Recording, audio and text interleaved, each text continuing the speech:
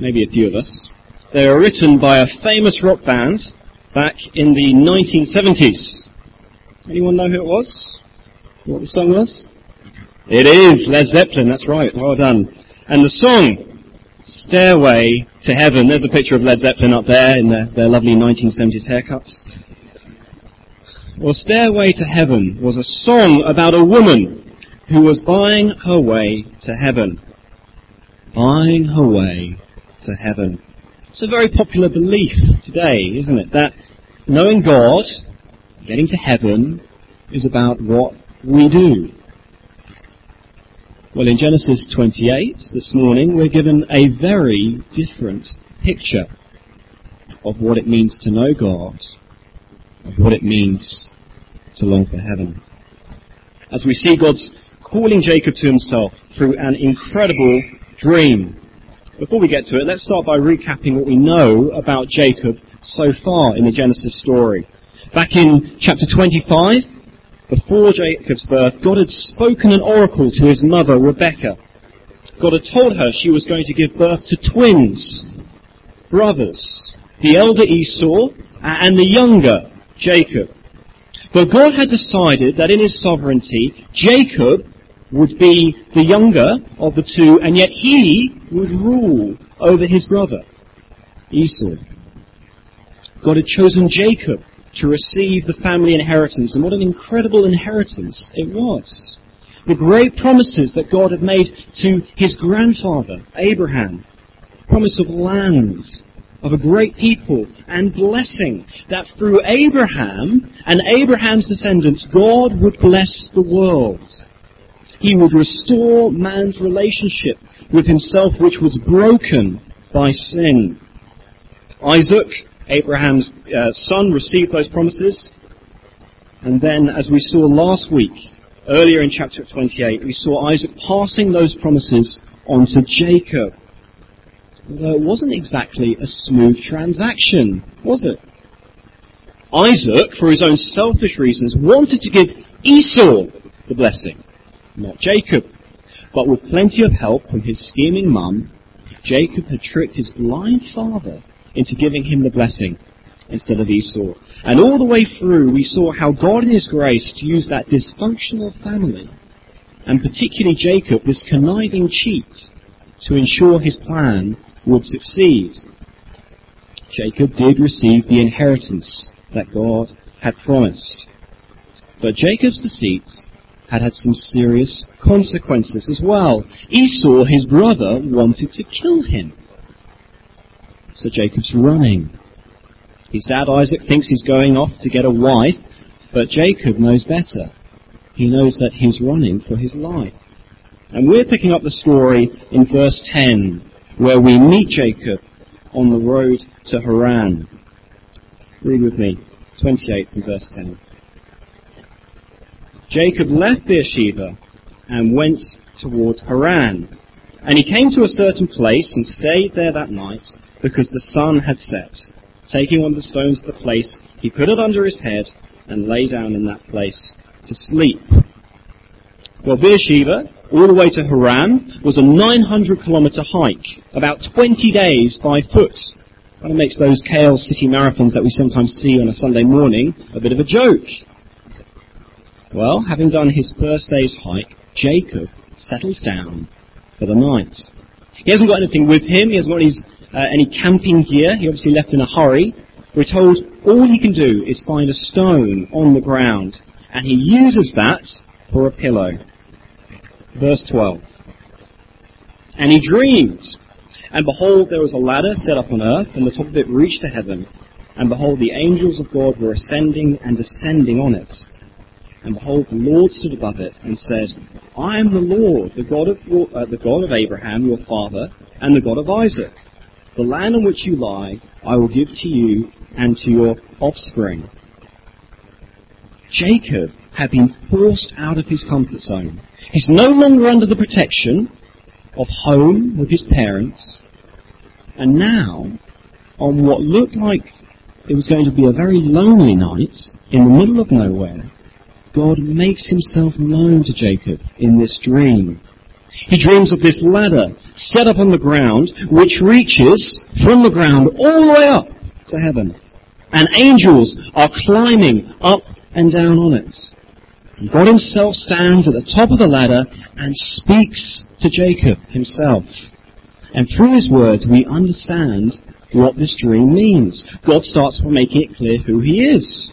I am the Lord, the God of Abraham, your father, and the God of Isaac. He's the God of Jacob's father and grandfather, the same God who made those great promises to Abraham. And now, God affirms those wonderful promises to Jacob himself. In verse 13,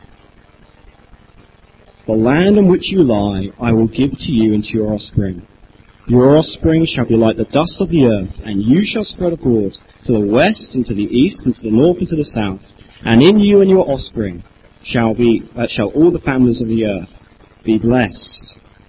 Behold, I am with you, and will keep you wherever you go, and will bring you back to this land. For I will not leave you until I have done what I have promised you. This strange angelic ladder was God's sign to Jacob that he was with him. Just as he was the God of Abraham, just as he was the God of Isaac, so he would be with Jacob. The promises that were theirs would be his. God would give Jacob descendants that would spread across the earth, as far as the north, the south, the east, and the west. His descendants would be huge in number, like the dust of the earth. And through this offspring, God would bless all the families of the earth. Of course, God had been with Jacob before, ensuring he would inherit the promises. But now, with Jacob leaving home for the first time, full of fear, full of doubt, God assures Jacob that he will be with him. He will keep Jacob, look after him, and one day bring him back home. My friends, was Jacob looking for God at this point? Was he down on his knees begging God for mercy as he fled from home into an unknown place? He wasn't, was he? No, when God reveals himself to Jacob, Jacob's doing nothing. He was asleep on the ground. And up to this point, from what we've been told so far in Genesis, Jacob didn't know God as his God in any sense. Just flick back with me to verse 27 of the previous, verse 20 of the previous chapter. Look at chapter 27, verse 20. Let me just tell you the context first. Isaac is confused because Jacob, who is pretending to be Esau, has arrived with some food much sooner than expected. We saw this last week.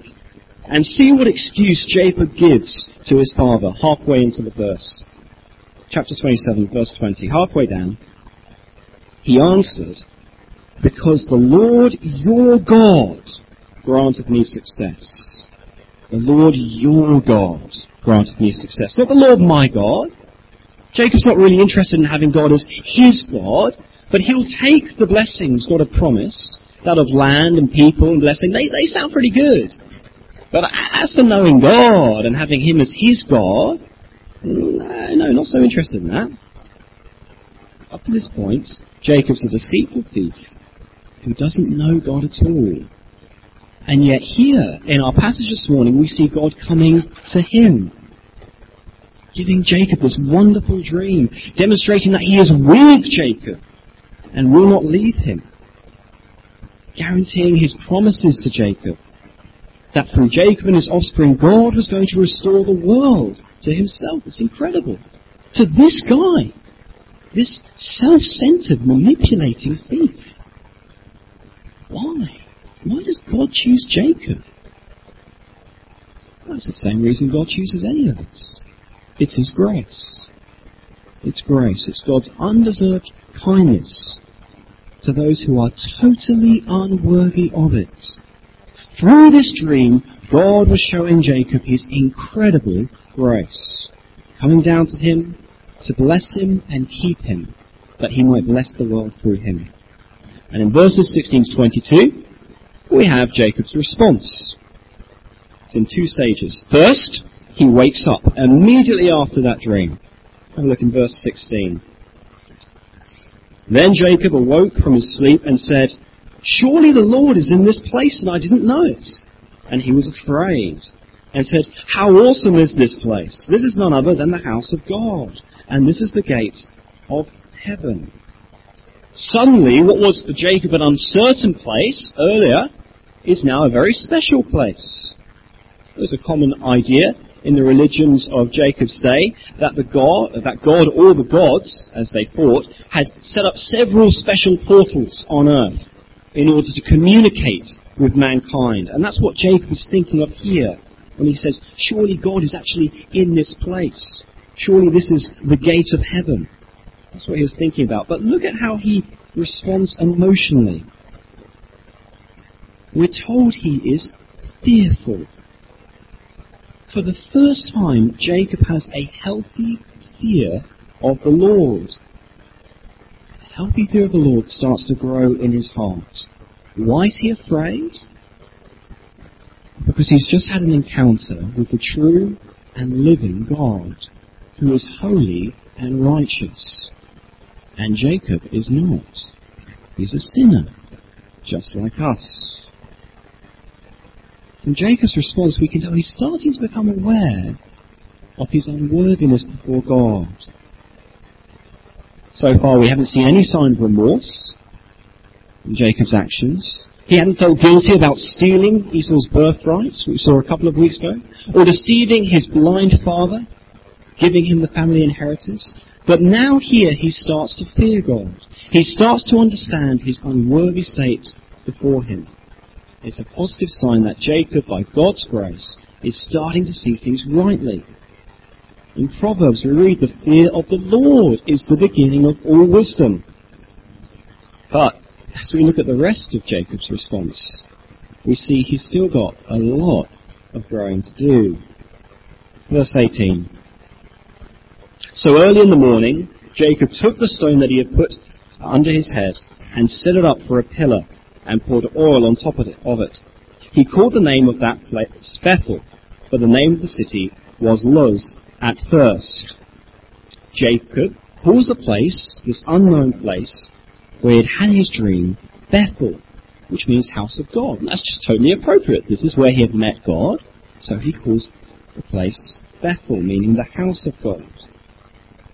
But Jacob also sets up this pillar, using the stone that he had used as a pillow the night before. It might seem like a reverent act of worship, but it's also the way the pagan religions of Canaan practiced their false worship. Abraham and Isaac before had set up altars when they had come into contact with the living God, and they're approved of in God's law. But Jacob didn't do that. He set up a pillar and poured oil on it. And so we're kind of left to wonder if this innovation in worship is really approved of by God. So we've got in His grace, doesn't say anything at the time, but when Jacob's descendants, much later, are about to enter the promised land, God tells them, Deuteronomy 16, it'll be coming up on the screen, "You shall not plant any tree as an Asherah beside the altar of the Lord your God that you shall make. And you shall not set up a pillar, which the Lord your God hates."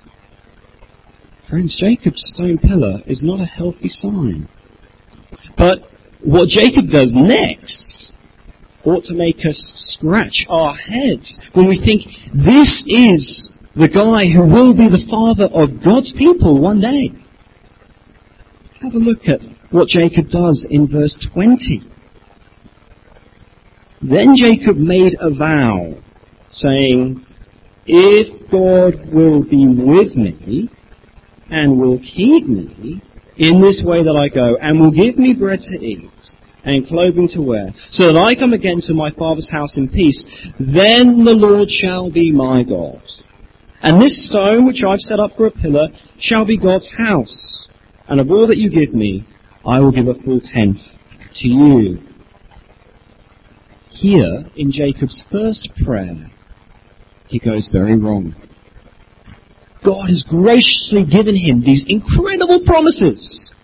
He's going to transform the world through him and his descendants. But instead of responding in gratitude and wholehearted submission to the living God, what does Jacob do? He bargains with him. He bargains. Oh dear. Kind of starting to see Jacob's tricky nature from before coming out again, aren't we? He holds out on God, at least for the moment. And he tries to turn God's grace to him into a 50-50 deal. God had chosen Jacob despite his dirty, self-seeking, cheating nature. God came to Jacob when he was in distress and without hope. And now Jacob is saying, okay, God, I'll let you be my God if X, Y, and Z happen. And what's more, I'll build you a house, God, and I'll give you 10th of everything I have. Even the stone pillar that Jacob had built in worship for gets thrown into this deal. And what's really silly about Jacob's bargaining is that God had already promised Jacob all these things. He had told Jacob he would be with him. He would look after him. He would bring him back home safely. But Jacob doubts God's ability to deliver. So he won't trust him at this point, not entirely. Friends, I wonder if our prayers are a bit like that sometimes. I wonder if they reflect that attitude, especially when we're in quite desperate situations. God, I know I shouldn't have cheated on my taxes, but if you let me get away with it, I'll put extra money in the collection on Sunday. God, if you give me an easy week at work, I'll read my Bible and I'll pray to you twice a day. God, if you just get me through this exam, I'll give you 1/10 of my salary as soon as I get my first job. Friends, when we bargain with God like that, we're effectively saying, God, I don't trust you. I feel I need to add something extra to seal the deal, to curry God's favour, so that He really will do things right by me. And friends, God does put us through tough times. And it's in those times that we often grow in our dependence on Him and His faithfulness to us.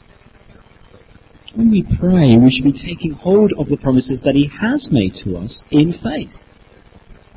He has promised that He will be working in all things for the good of His people, that we might become more like Christ. He's promised to provide everything that we need in order to serve Him faithfully as His people. And God delights to hear our prayers.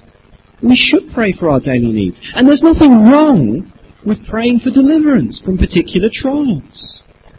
But let's not turn those faithful prayers into bargaining with God. It's an insult to Him and His faithfulness to us. We mustn't bring God down to our level in our prayers.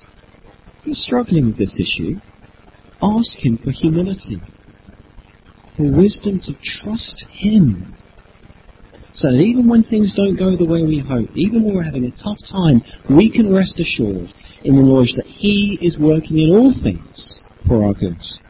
And over the next few weeks we're going to see how God uses Jacob's trials to humble him. Puts Jacob through a very tough time. But in it, Jacob learns to trust God rather than bargain with Him. Well, God graciously spoke His promises to Jacob, and wonderfully, God continues to speak His promises to us today. Andrew mentioned it earlier. We read in Hebrews 1 verse 1. Long ago, and it's on screen, long ago, at many times and in many ways, God spoke to our fathers by the prophets, but in these last days He has spoken to us by His Son, whom He appointed heir of all things, and through whom He created the world. God spoke those wonderful promises to Jacob through a dream, but God has chiefly spoken to us today by His Son, the Lord Jesus. He is where we receive God's promises now. It's in Jesus that we have the promise that God is with us, with His people, and that He will never leave us or forsake us. As God said to Jacob, so Jesus says to us, I am with you always. End of Matthew's Gospel. For Jacob, that meant he would come back and inherit the land of Canaan.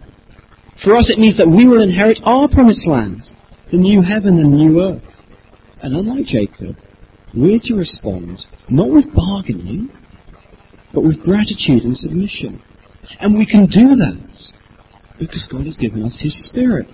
The very meaning of Bethel as the house of God is fulfilled in Jesus. He is the house of God now. He is where we meet God. He is the place in which God's fullness dwells. He is God with us. We don't meet God in a city, or in a building, or in a multi-purpose hall, or in a shop lot. We meet Him in Jesus. Yes, in the Old Testament there were holy places, like Bethel. We don't have those anymore. We have Jesus, and He is our holy place. And now God lives in and among us by His Spirit. We are His living temples, His holy people. One day, at the end of time, we will be with Him in the New Jerusalem, in His immediate presence, and we shall dwell in the house of the Lord forever. Remember what Jesus said in our New Testament reading in John 1:51? What did He say to His disciple Nathanael? Truly, truly, I say to you, you will see heaven opened and the angels of God ascending and descending on the Son of Man. Just like the ladder in Jacob's dream, Jesus now says, as the Son of Man, He's the ladder. He's the one that connects heaven and earth, the bridge between God and man. Jesus is the one place where we can stand with Jacob and say, this is the gate of heaven. Because He is the one who dealt with our sin. When Jesus was nailed to the cross, He died in our place. As God's Son, He suffered the judgment we were facing for our sin, so that by trusting in His death, we might have life with God. This life that Jacob was promised. Knowing Him as our Heavenly Father, experiencing His presence with us, and looking forward to be in the real promised land. Friends, let me ask you, what's your ladder to heaven? What are you relying on to know God and to be known by Him? Because there are lots of false ladders to heaven in the world. They're lies that don't lead to heaven, they lead to hell. We're going to look at two of the common ones. The first false ladder consists of our own achievements. It's one that we try to climb ourselves. We believe that being right with God is about being a good person. One of my friends back at university in the UK, they really held on to that conviction. They thought, God will accept me by what I do, by my own understanding of what it means to be good. Friends, God is quite clear to us in His Word. He will not accept us on the basis of our terms, on what we think is good. You see, that's where that Led Zeppelin song got it wrong. Buying our way to heaven through our works, through our moral living, is a lie. Our works and moral actions are filthy rags in God's sight because they're tainted by our sin, by the fact that we have rejected God as the Lord of our lives. We've sinned against Him. Paul says in Romans 3 on the screen, all have sinned and fall short of the glory of God. But then he goes on to say, we are justified by His grace as a gift through the redemption that is in Christ Jesus. Being right with God is not about what we do. It's about what God in His grace has done for us in Jesus, depending on Him. Hey friends, if your ladder to heaven consists of what you do, rather than what Jesus has done at the cross for you, please abandon it. Please don't try and climb that ladder, because it goes nowhere. Cling on to Jesus. He is the rescue from sin and judgment that God has provided for us, His people. Cling on to Him. And sometimes, even for those who are already trusting in Christ, even for those of us who are Christian here today, we can still pretend that we're somehow on that false ladder. We're somehow building ourselves up to heaven. I find I do that, especially when I'm mourning over my sin. See, one of Satan's favourite tricks is to tempt us away from clinging onto Christ and to get us relying on our performance as Christians instead. So he tempts us to dwell on our sin in a really unhealthy way, to start thinking, I'm just not good enough for God.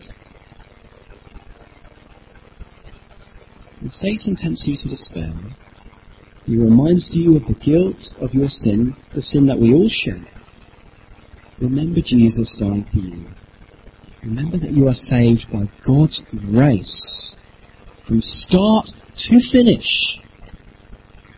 Don't ever look at your sin unless you're looking at it nailed to the cross, where Jesus paid for it all. That's the first false ladder, pretending that we can somehow build our own way to heaven. Here's the second one. Depending on those who have gone before us. Depending on those who have gone before us. And here, I'm thinking particularly about our own parents. Depending on their faith, rather than trusting in Jesus for ourselves. That's another false way to heaven. That's quite popular. I've come across quite a lot here in Malaysia. It's what Jacob was depending on in our passage before he met God himself. He wanted the blessings, but as for knowing God, he'd just leave that part to his mum and his dad, pretending that somehow you can separate the two. Now, of course, it's possible to be born into a godly Christian household, and it's an incredible blessing. And many of us are probably Christian here today because God used our mother or our father to teach us the gospel, to help us understand who Jesus was and the death he died for us. That was the case for me. I'm very thankful to God for my parents. But friends, no one is born a Christian. If you haven't personally committed your life to Christ, you need to do that. Ask God to forgive you for your sin on the basis of Christ's death for you. Don't try to shield yourself from your parents' faith. It's not effective. It's just another false ladder. Another false way that will not enable us to know God or to get to heaven. Paul sums this up for us in his first letter to Timothy. He writes, "There is one mediator between God and men, the man Christ Jesus. Not our works, not the faith of our parents, only by us depending on what Jesus has done." Well, finally, for those of us who are depending on Christ, who are living by grace, be encouraged. When we look at Jacob's example and his character here today, we don't see a guy who's worthy to be the father of any nation, let alone God's people. We don't see a guy who's worthy to one day be given the name Israel and to give his name to the people of God for all time. We don't see a guy who's worthy of having his name attached to God, and yet God does refer to himself later in the Bible as the God of Jacob. God dealt graciously with Jacob because he chose him, and we are no different. In and of ourselves, we are totally unworthy of God's promises. So be encouraged by the way God deals with Jacob here. He's so gracious. He will change Jacob. We'll see that over the next few weeks as he comes across a worse cheat than himself, his uncle Laban. God doesn't give up on Jacob in spite of his unworthiness, in spite of his bargaining. It's the same for us. God doesn't give up on us because of our sin. God showed his love for us in this, that while we were still sinners, Christ died for us. He is so gracious with those whom he has chosen and saved by his Son. And I pray that grace would fuel us to serve him faithfully this week. In our prayers, taking hold of God's promises to us in faith, not bargaining with him. In the way we see our sin, nailed to the cross of Christ, not despairing because of it.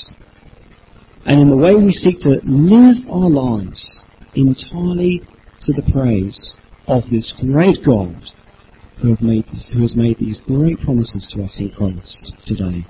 Let's pray.